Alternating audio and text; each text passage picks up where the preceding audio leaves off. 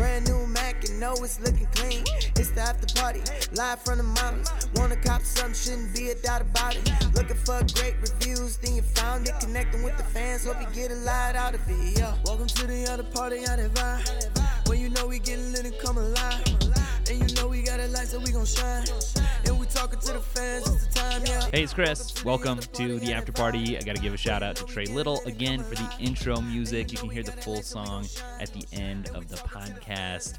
You got to, if you haven't checked out Trey, you got to check him out. When I approached him to write this music, which he did an excellent job of, I mean, listen to it. It's just amazing.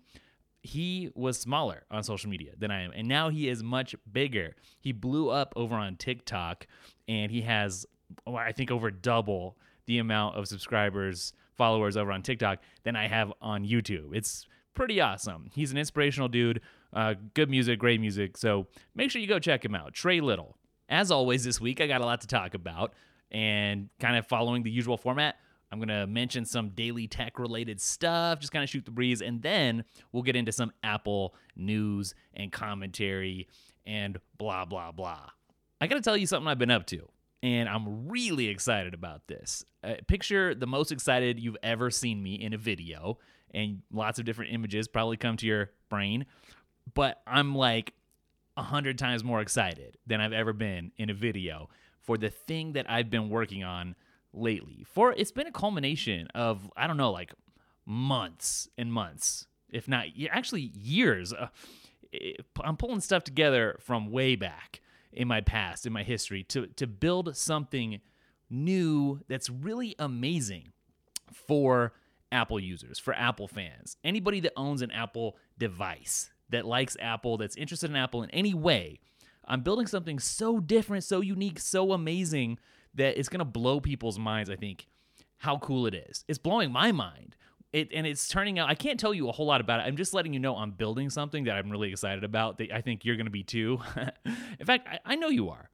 I think you're going to be in love with this. I think it's going to become a daily addiction for you. I will say that. It's just that I have been thinking about the future of daily tech and me kind of as a content creator and the value that I can put out there into the world, and what do I want to be doing aside from maybe just making YouTube videos.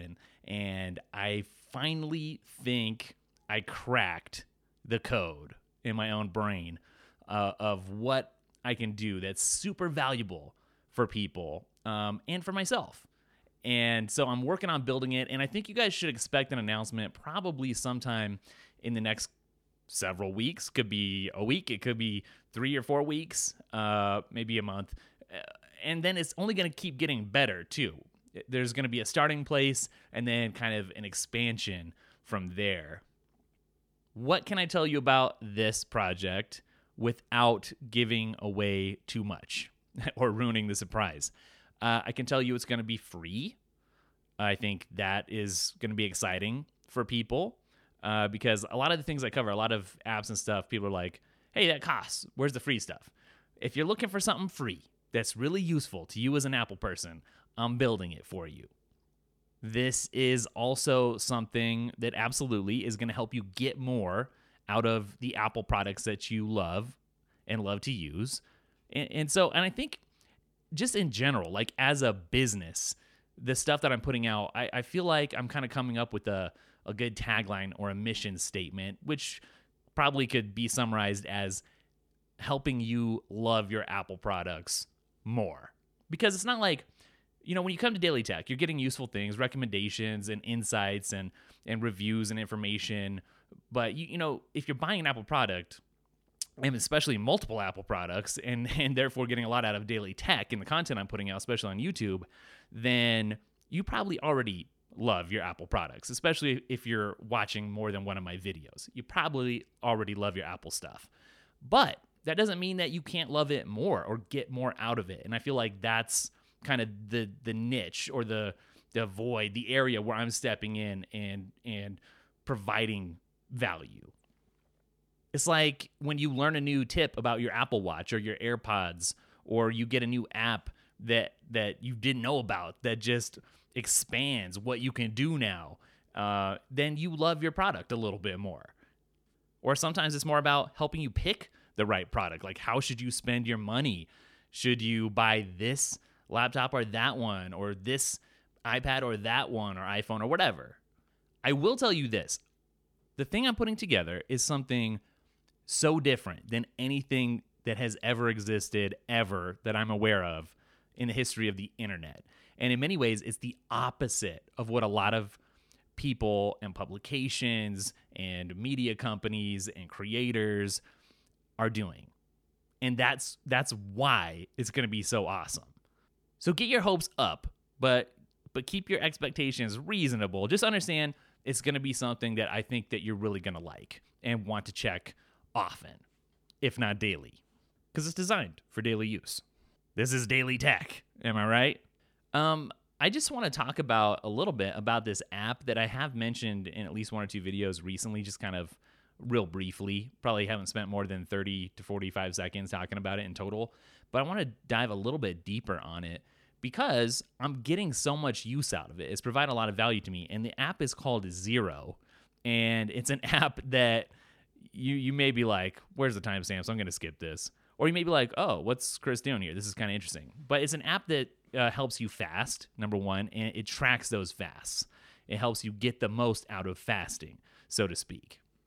Now, let me just say, fasting has kind of become a fad, I think, recently, in recent months and years. But I feel like I hopped on the fast train before it kind of blew up and got overhyped. And I think the thing that led me to it was the idea of maybe losing some weight. Although I don't think I'm obese or like way overweight, but it's just like, oh man, I could lose a couple of pounds, that kind of thing. This is like a few years ago. I don't know. But yeah, so I read an article about it and it was like, here, you could do this and you could work out with this in combination, and here's how you could eat. And I tried it and I loved it immediately. Although I also hate it because when you're fasting, you're not eating, and then it's terrible. That's when you get hangry because you want food. Food is tasty. Food is good. It's something that you do socially with other people, and it kind of can cause some trouble. Like if you're like, I'm going to fast today. Oh, but then you're meeting these people, but they're going to eat, but I'm not going to eat, or maybe I need to eat, and you break your fast, but it's cool. And it gets back to that Seinfeld thing that I've mentioned before, where someone's like, how do you stay on track and do stuff? Well, I put an X on the calendar, and then after 5 days, I've got 5 X's, and you don't want to break the chain. So it helps you mentally keep going. So anyways, you can stack your fasts and like get a lot out of it. And I was just doing that before, just willy-nilly. No help from anything other than that one article and my own willpower. And then just recently, I discovered, actually because I was looking for new Apple Watch apps, I discovered the Xero Apple Watch app. And it turns out there's this app, and it's been around for a while. So I don't know how it escaped my radar, my app radar, which is very powerful, as you know. But it exists to help you understand fasting and then get a lot out of it. So the core functionality is a timer, which is really well designed, really nice. And it works on your Apple Watch, and it works on your iPhone as well. And it lets you know some interesting things that you wouldn't know if you were just fasting on your own, in your brain. And so it'll tell you how long you've been fasting. If you're doing like an 18-hour fast, then maybe you're 5 hours in or 10 hours in, or how much time you've been and how much time is left, which is actually really cool because it's just like, it's the whole X on the calendar thing, but by the minute. It's like, I've done this much. It's motivational. And then on top of that, there's different types of fasts, and it tells you about them, how to prepare for them, like what to eat, what not to. Make sure that it's safe. And then, so that's good, the knowledge part. And then it's like really easy. You just click on one and you can choose when to start. You can set reminders or whatever. But the thing that I really, really, really, really like, I already like all that stuff, but the thing that really puts it over the top is then the data that you get. You can see all your hours fasted. You can see your longest streak. And let me just tell you, it's not just about the weight anymore for me. That was a piece, small piece, but I found that I have more mental clarity. What I usually do is skip when I do this, and I don't do it every day, but I skip the last meal of the day, so dinner. And a lot of people do breakfast, but I've been doing dinner. That is motivating in itself, but then it shows you just the overall trends, and you can combine it. If you are trying to lose weight, you can see how you fasted here and then the impact that it had. But there's other reasons to do the fasting, like I was sort of already getting at before I got off track. Like mental clarity in the morning. When I wake up, my mind is so sharp after I've done one of these fasts. It's incredible, actually. And I feel like it's affected other parts of my health and stuff too, because sometimes I'll get like a really bad migraine. I'm one of those people. And, you know, your stomach and your brain, they're pretty connected, I feel. And this is just, it's impacted lots of different areas for the better for me. So I really like it. And if maybe you're into it, maybe you're not, but it is, if it appeals to you for whatever reason, and there's other reasons even besides mental clarity or weight loss, you could check it out in the app, read more about it. Then you should check it out. It's just called Zero. And there's a good community built up around it as well. Here's something else that I think would be interesting moving on just to discuss on the podcast. And that is, can you ever have too much screen real estate at your desk? Specifically is what I'm talking about, at your desk. The reason I bring this up is because if you've seen any of the videos, you've seen my desk setup. I have this 16-inch MacBook Pro. I have an 11-inch iPad that I'm usually running Sidecar on off to the left. And then above those two screens, I have the 49-inch LG Ultrawide from last year. There may be a new model out this year. If there isn't, I don't know. Maybe it's the current one, maybe it's not. But it's a lot of screen space at my desk there. And oftentimes I've seen people commenting and asking, why do you even need Sidecar then if you have that huge 49-inch ultra-wide setup? And I think it's a fair question. Let me just preface this by saying, if you give me more screen real estate, I will use it. There's probably some law out there that describes it. Because somebody specifically recently said, well, why do you just put stuff on Sidecar like Apple Music that you said you don't want to get buried under other windows? Why wouldn't you put something more important over there? And I said, well, I would put, you know, the preview of my Final Cut footage over on the iPad if I was just using my Mac and my iPad, but I'm not. I got that ultra wide too. And so how I typically tend to use Sidecar is to put stuff over there that I always want available and don't want it to get buried, like Apple Music. So I know if I'm going through a playlist, discovering some music, oh, I like this. What is it? Well, I can see it at a glance without having to, you know, pull up every window and look at it and find it, you know. Or the other thing that I mention a lot is having a note there that I can always add to throughout the day, because I'm always having brainstorms and ideas, and that's always there, not buried, or just there to reference and to look at. Or email. Just have email up all the time, although that can be a distraction. The same thing goes for messaging.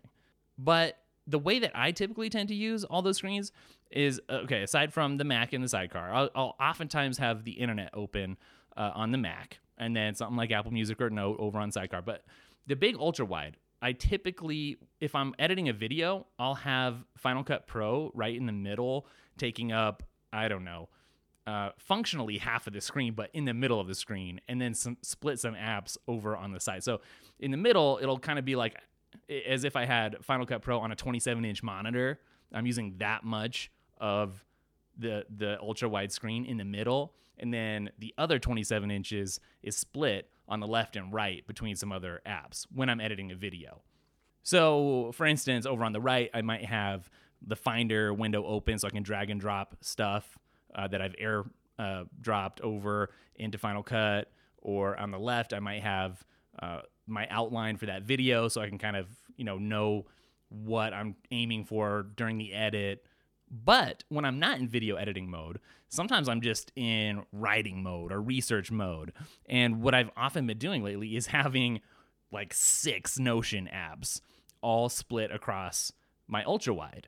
So if I'm working on a piece of content, I might have my daily ideas list open because I try to generate 10 video ideas per day. I've talked about that a lot before. Then maybe I'll have my weekly planner open also in Notion, which is sort of like a Trello board just embedded in a Notion app. And actually how I use those two notes together, they're like key things, pillars of my workflow. I come up with those 10 ideas, and then I take the best ones and I put them into a quote-unquote hot list of my best ideas, and that the hot list lives on my weekly planner, and then I drag the stuff for that month's hot list up into the Trello board type thing. I don't know, it's like a Kanban board, I think is what they're called, for the actual week, for the days of the week. And that's how I stay organized and kind of my content workflow pipeline. So I'll have those, and then over for my third note, I'll have the actual video that I'm working on and the outline. And I love the toggle note function. It's like bullet points, except each bullet point is expandable or hideable, the content within it in Notion. So when it starts off, I'll have one that's just things to include, and then I'll morph that into an actual outline, of things to say or whatever. And then sometimes I have another note open because I'm working on a secret project like the one I mentioned at the very beginning of this podcast. And, as I'm working on this other thing, the daily note, well, hey, something pops into my head for this project. Well, I got it open.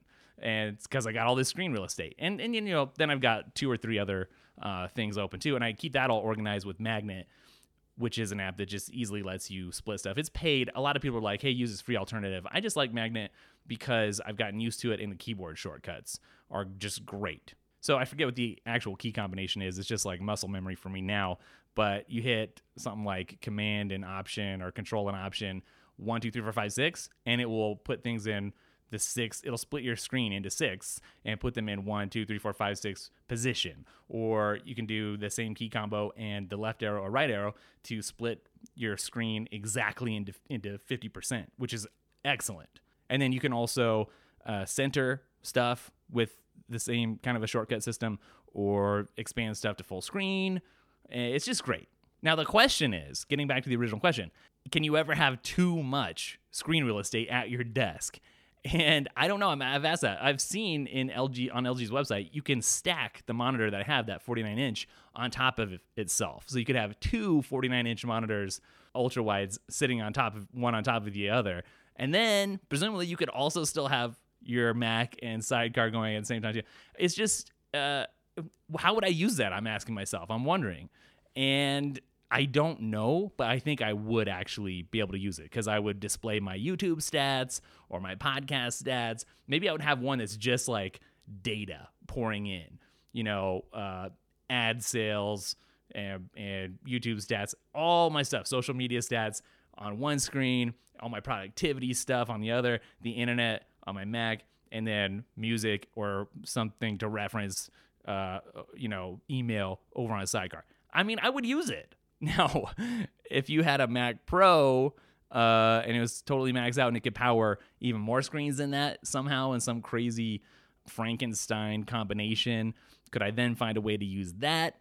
I don't know, but it's a challenge I would love to undertake. So if you want to underwrite that episode, then please feel free to get in touch. I guess next, let me just give you a quick update on my AirPods Pros because I haven't put a video out, and I don't know if I will, about what happened with that. But I gave you guys, the video sort of concluded itself. But if you're following along, you're wondering just how everything actually ended up. My AirPods Pros had a problem. The right one developed this kind of clicking, popping sound. It had to do with the noise cancellation, and it wasn't like a loose part or anything.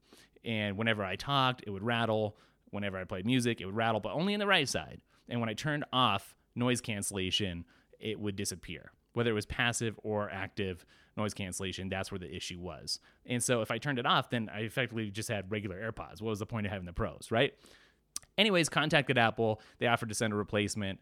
Long story short, everything's working now, and it's good to go. The interesting thing was, though, a lot of people commented, and they were saying, well, thank goodness for this video, because now I know I'm not the only one.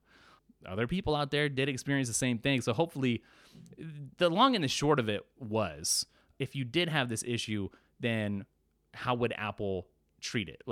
Because if they just took care of it for you with good customer service, then is it really a big deal? And they did for me, and it really wasn't a big deal. And so it should not in any way put you off of buying this amazing product. Like I said in the video, of all the things that I would not want to give up or have stop working, it would be my AirPod Pros would be right up there.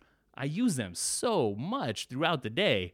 Long story short, go buy yourself some AirPod Pros if you want to, and don't let that video or experience stop you. If anything, that experience that I had should promote buying them, because Apple's going to take care of any issue that comes up really, really nicely. You'll feel good about it, whether it just works, and it probably will, or you do run into an issue. The last thing I want to hit before we, check out some of the news is these 2 apps have been around forever, Instapaper and Pocket. I don't know which one came out first. I used Instapaper first, And then there's other alternatives like just reader mode in Safari, which I'd never use because I don't want to confuse my article reading with my web browser. Although for some people that might make a lot of sense. I understand, because where do you read articles? Probably on the web. See, for a lot of people, a read it later type of app is probably just kind of for fun, maybe, I assume. But I use it as more of a research and organizational tool on top of just, oh, I want a better reading experience. Well, it's not like that for me, because I would just hit reader view on an article in Safari if I just wanted, better formatting and no ads. But that's not how I use it. For me, if I'm going to really dive deep into a topic for the channel, let's say, for an interesting video, and I want to be really informed, then I will go out, find every article that I can, save it and tag it and put it in. I used to use Instapaper. I'm kind of trying out Pocket again. I've switched back and forth multiple times with the premium versions of each app. The thing is, neither one is perfect for me. There are things that Pocket does that I like better than Instapaper, and a lot of it just comes down to the design too. And there are things that I like about Instapaper better than Pocket. Right now, I'm back in Pocket on the premium plan, and something that I really miss over in Instapaper is the ability to highlight something and make a note about that highlight, because it is interesting, it is useful to go through an article and highlight things, and then I can more or less easily reference the most interesting parts and do something with them. But I can't, if I can make a note about it, I'm going to have a thought about it at that very moment when I read it for the first time that I may not have later. So to be able to save that in an easy way and attach it to the thing that sparked it in the first place, it's just really useful.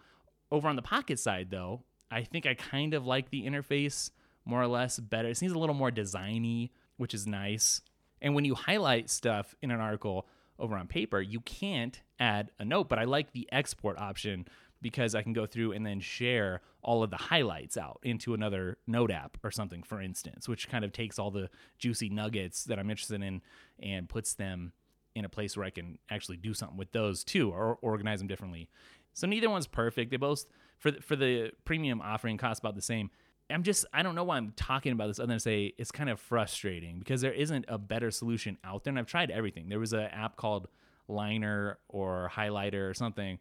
One of them just died recently. And there's another one that's still going that lets you kind of highlight stuff all over the web. And it's kind of like, it's more about the highlights than it is about the reading it later. Whereas Pocket and Instapaper are more about the reading it later, and the highlights are sort of like an add-on.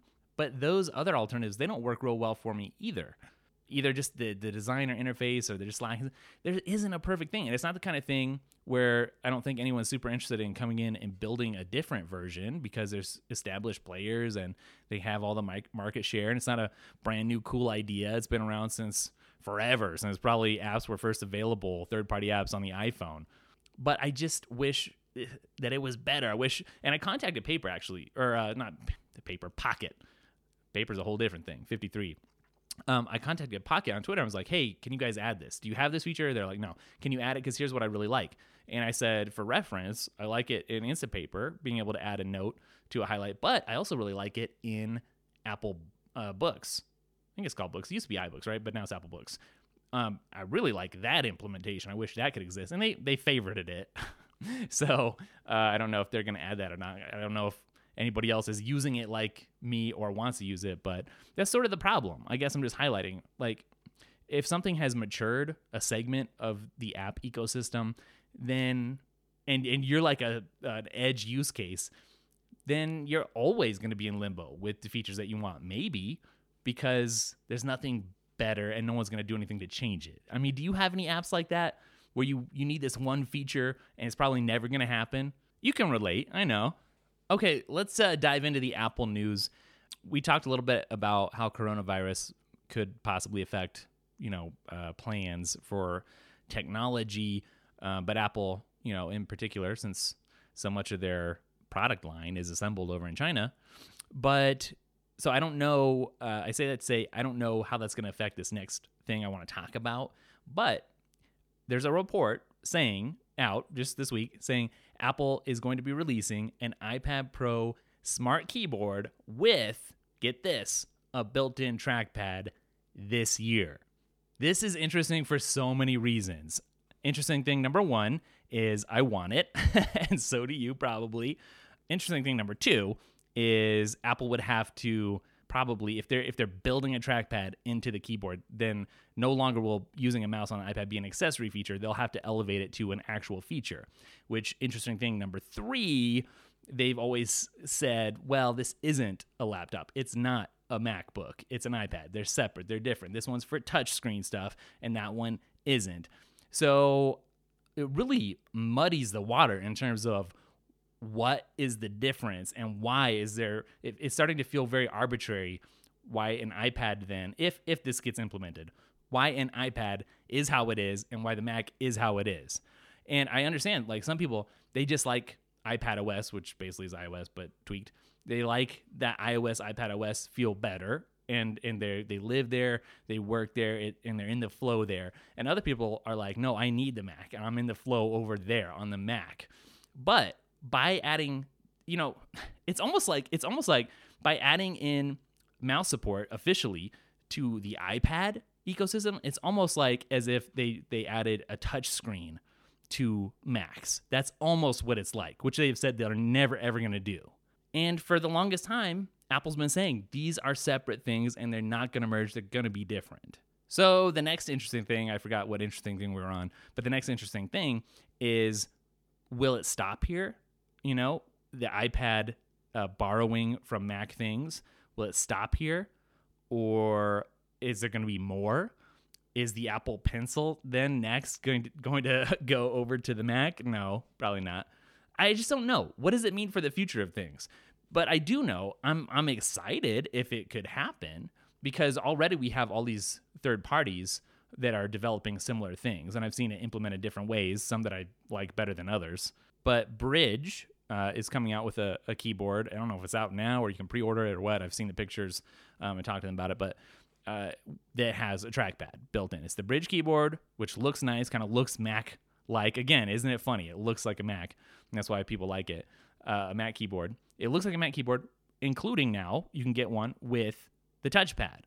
And there was some other implementation. Well, somebody else did it, and then Bridge sued them. So there's that. But there was another one too that had like red buttons and very, very small, a very small trackpad area. And these red buttons, it looked kind of like something that the old IBM laptops would have looked like, except instead of a little nub in the middle of the keys, it was just down at the bottom. And I did not like that. It looked like I would not like it. I didn't use it, but it didn't look like something I would be cool with. So it's funny because in a way, Apple's saying, we acknowledge that people want this if they put this out. And again, this would be another example of how in recent years it seems like Apple's starting to listen to customers more than just saying, here's how it is, and we're going to do it. If Ford had asked people what they wanted, they would have said a faster horse. And so Apple knows better, and they're going to do whatever. It seems like in a lot of ways we're kind of moving past that, although there's always going to be some of that, and I'm glad there is, because they know more about certain things than the consumer does, right? But at the same time, they have to keep the consumer happy. So here's an actual quote, just to give you the full scoop from this report. It says, Apple is planning to release an iPad keyboard accessory later this year that will include a built-in trackpad, the latest step in its effort to position the tablet device as an alternative to laptop computers, according to the person familiar with the matter. The company will likely release the accessory alongside the next version of the iPad Pro, expected later this year.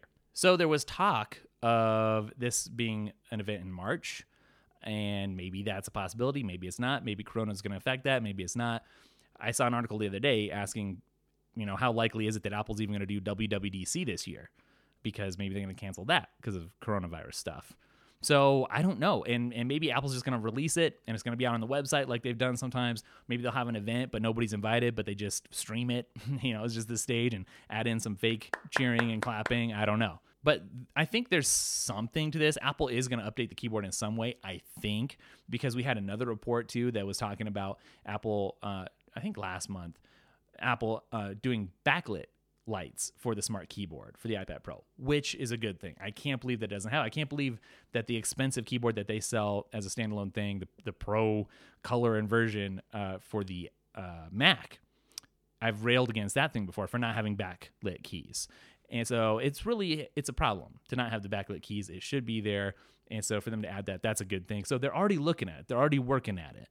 So is there going to be 3 different versions? The regular version, that costs less, the backlit version, and then the backlit plus this new mouse pad? I don't know. Either way, though, it feels like we're headed to the next level for iPad stuff. And I think that's going to be really cool. Here's something else that's kind of funny. It's not really going to impact your life in any crazy way. It's literally just funny. Rian Johnson, the guy who directed The Last Jedi, that was very controversial.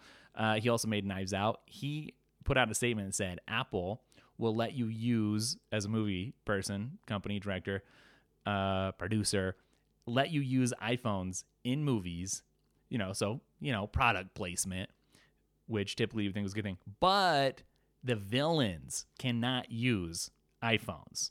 Only the good guys. He says, Apple, they let you use iPhones in movies, but, and this is very pivotal, if you've ever watched a mystery movie, bad guys cannot have iPhones on camera. And apparently he said he was reluctant to talk about that little tidbit because, quote, it's going to screw me on the next mystery movie that I write, end quote. But he let the world know because he thought it was interesting. And it is kind of interesting. I mean, what does this mean? If Apple makes good products, then do you have a villain that is not very smart or adept? Because if Apple makes a great product, they must be a stupid villain for not choosing it. We're diving way too deep into this, beyond the veneer, the surface. It just means Apple wants iPhones to look good. But the implications are just funny to think about. Or are the villains Android people?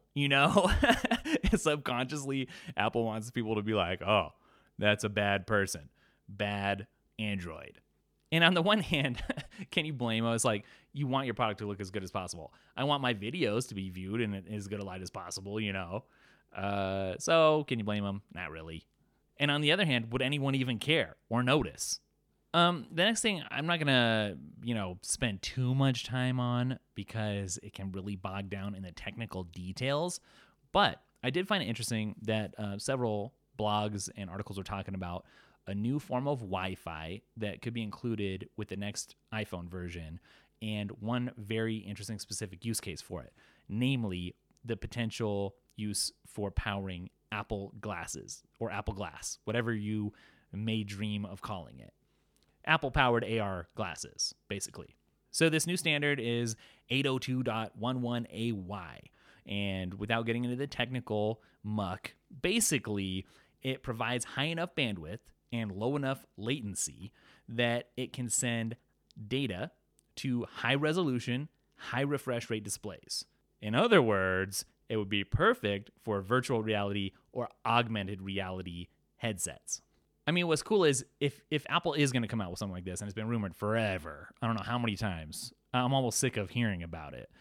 People have talked about potential Apple glasses rumors, but if it does come out, you want it to be really good, the best that it can be. And so if you can have something that shows you really good information, contextual information, and overlays it on the world, to have that be in good resolution is going to be really important. And to have it not be, think about it. If you're showing an arrow to tell you where to go in your glasses for your directions, maybe that doesn't have to be super high resolution or flashy. If there's some pixelation, or not a big deal. But let's say that you can superimpose a 75-inch TV screen on your wall with Apple glasses, and watch, Blu-ray quality content. That's a whole different ballgame. That has to look good. You want that to be amazing. And so this is just really exciting for that reason.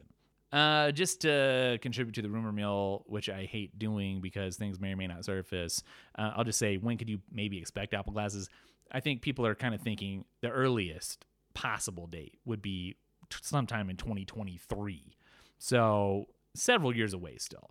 And in the meantime, this same technology might power something a little bit less exciting, but still maybe useful or cool, which would be Mac's Tile competitors, the tile tracking alternative that they're rumored to be producing.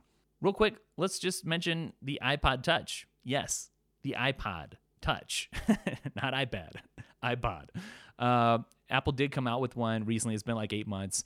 I don't know if you caught that or cared, because we're long past the days when iPods were like super relevant and made everybody go crazy.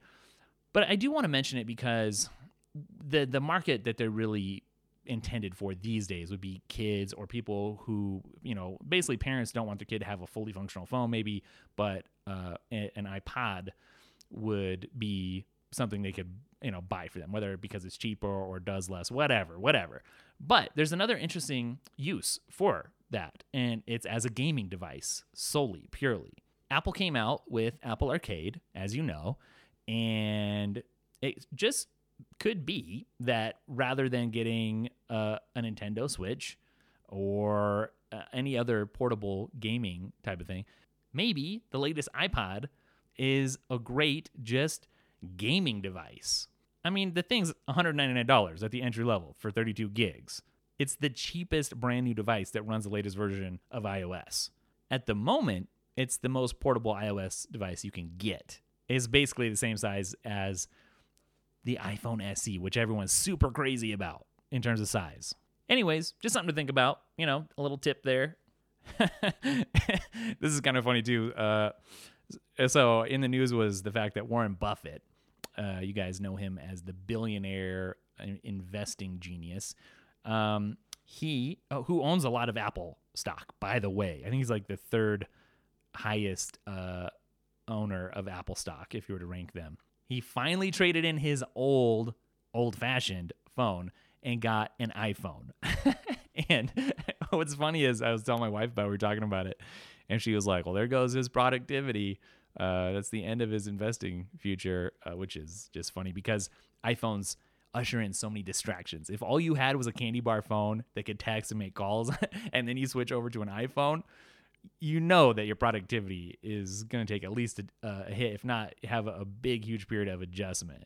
Anyways, that just made me laugh.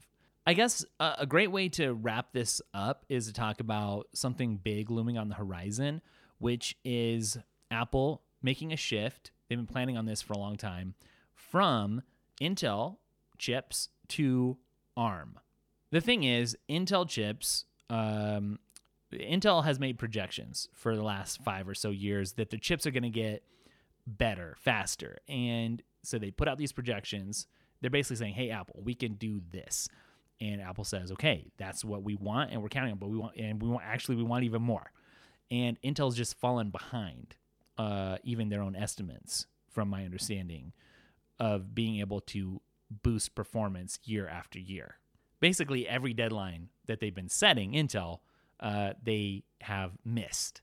So in the big picture, when you look at things, when it comes to Mac stuff, ARM processors give you better performance than the Intel versions for like 90%.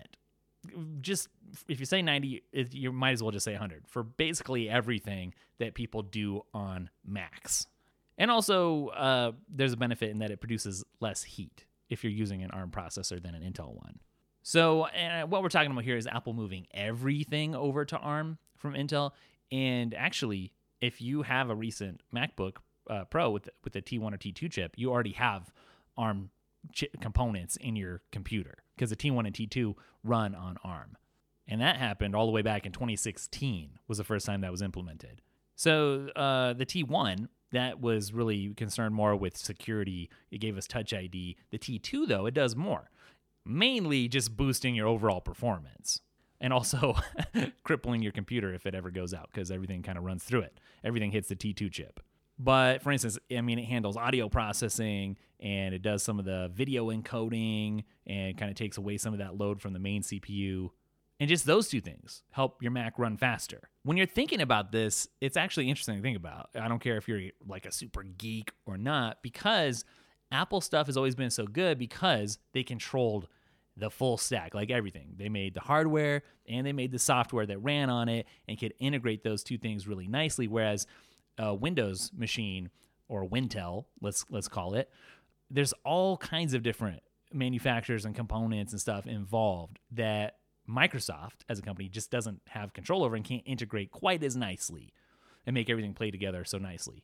But there's one area where Apple has had to be a bit reliant on an outsider, where they could still squeeze out extra optimizations. And that's when it comes to the chips. It's processor manufacturer. So with ARM, Apple's basically going to be able to own its processor too. And then when this is implemented, they'll be able to design the ARM processors for Mac just like they do iOS. You can see this shift taking place, this strategy that's moving towards implementing the shift taking place if you just look back a little bit, because macOS Catalina, for instance, it only runs 64-bit apps. So the older 32-bit apps aren't going to work, but those are the ones that also would have been really hard to support with ARM processors.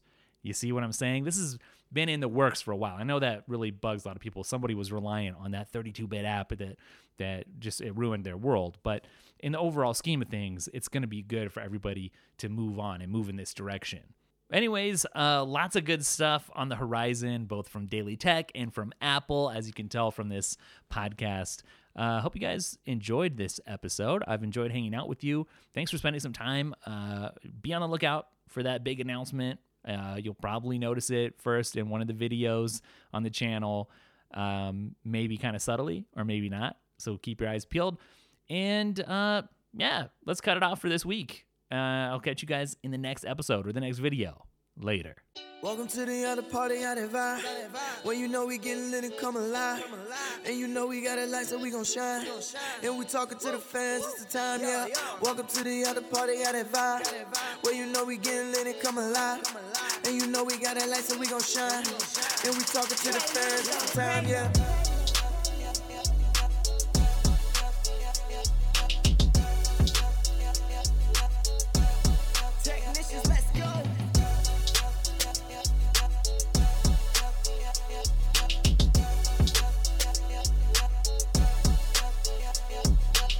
Senso 12 are giving you the heat. The reviews from Chris you gotta see. Daily Tech got the facts that you need.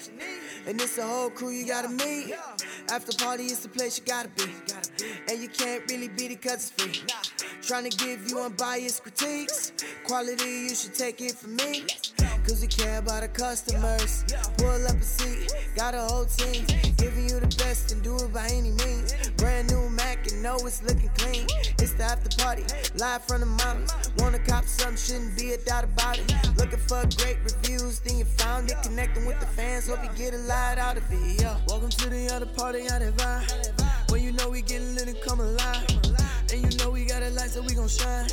And we talking to the fans, it's the time, yeah. Welcome to the other party, out of vibe. When you know we getting lit and come alive. And you know we got a light, so we gon' shine. And we talking to the fans, it's the time, yeah.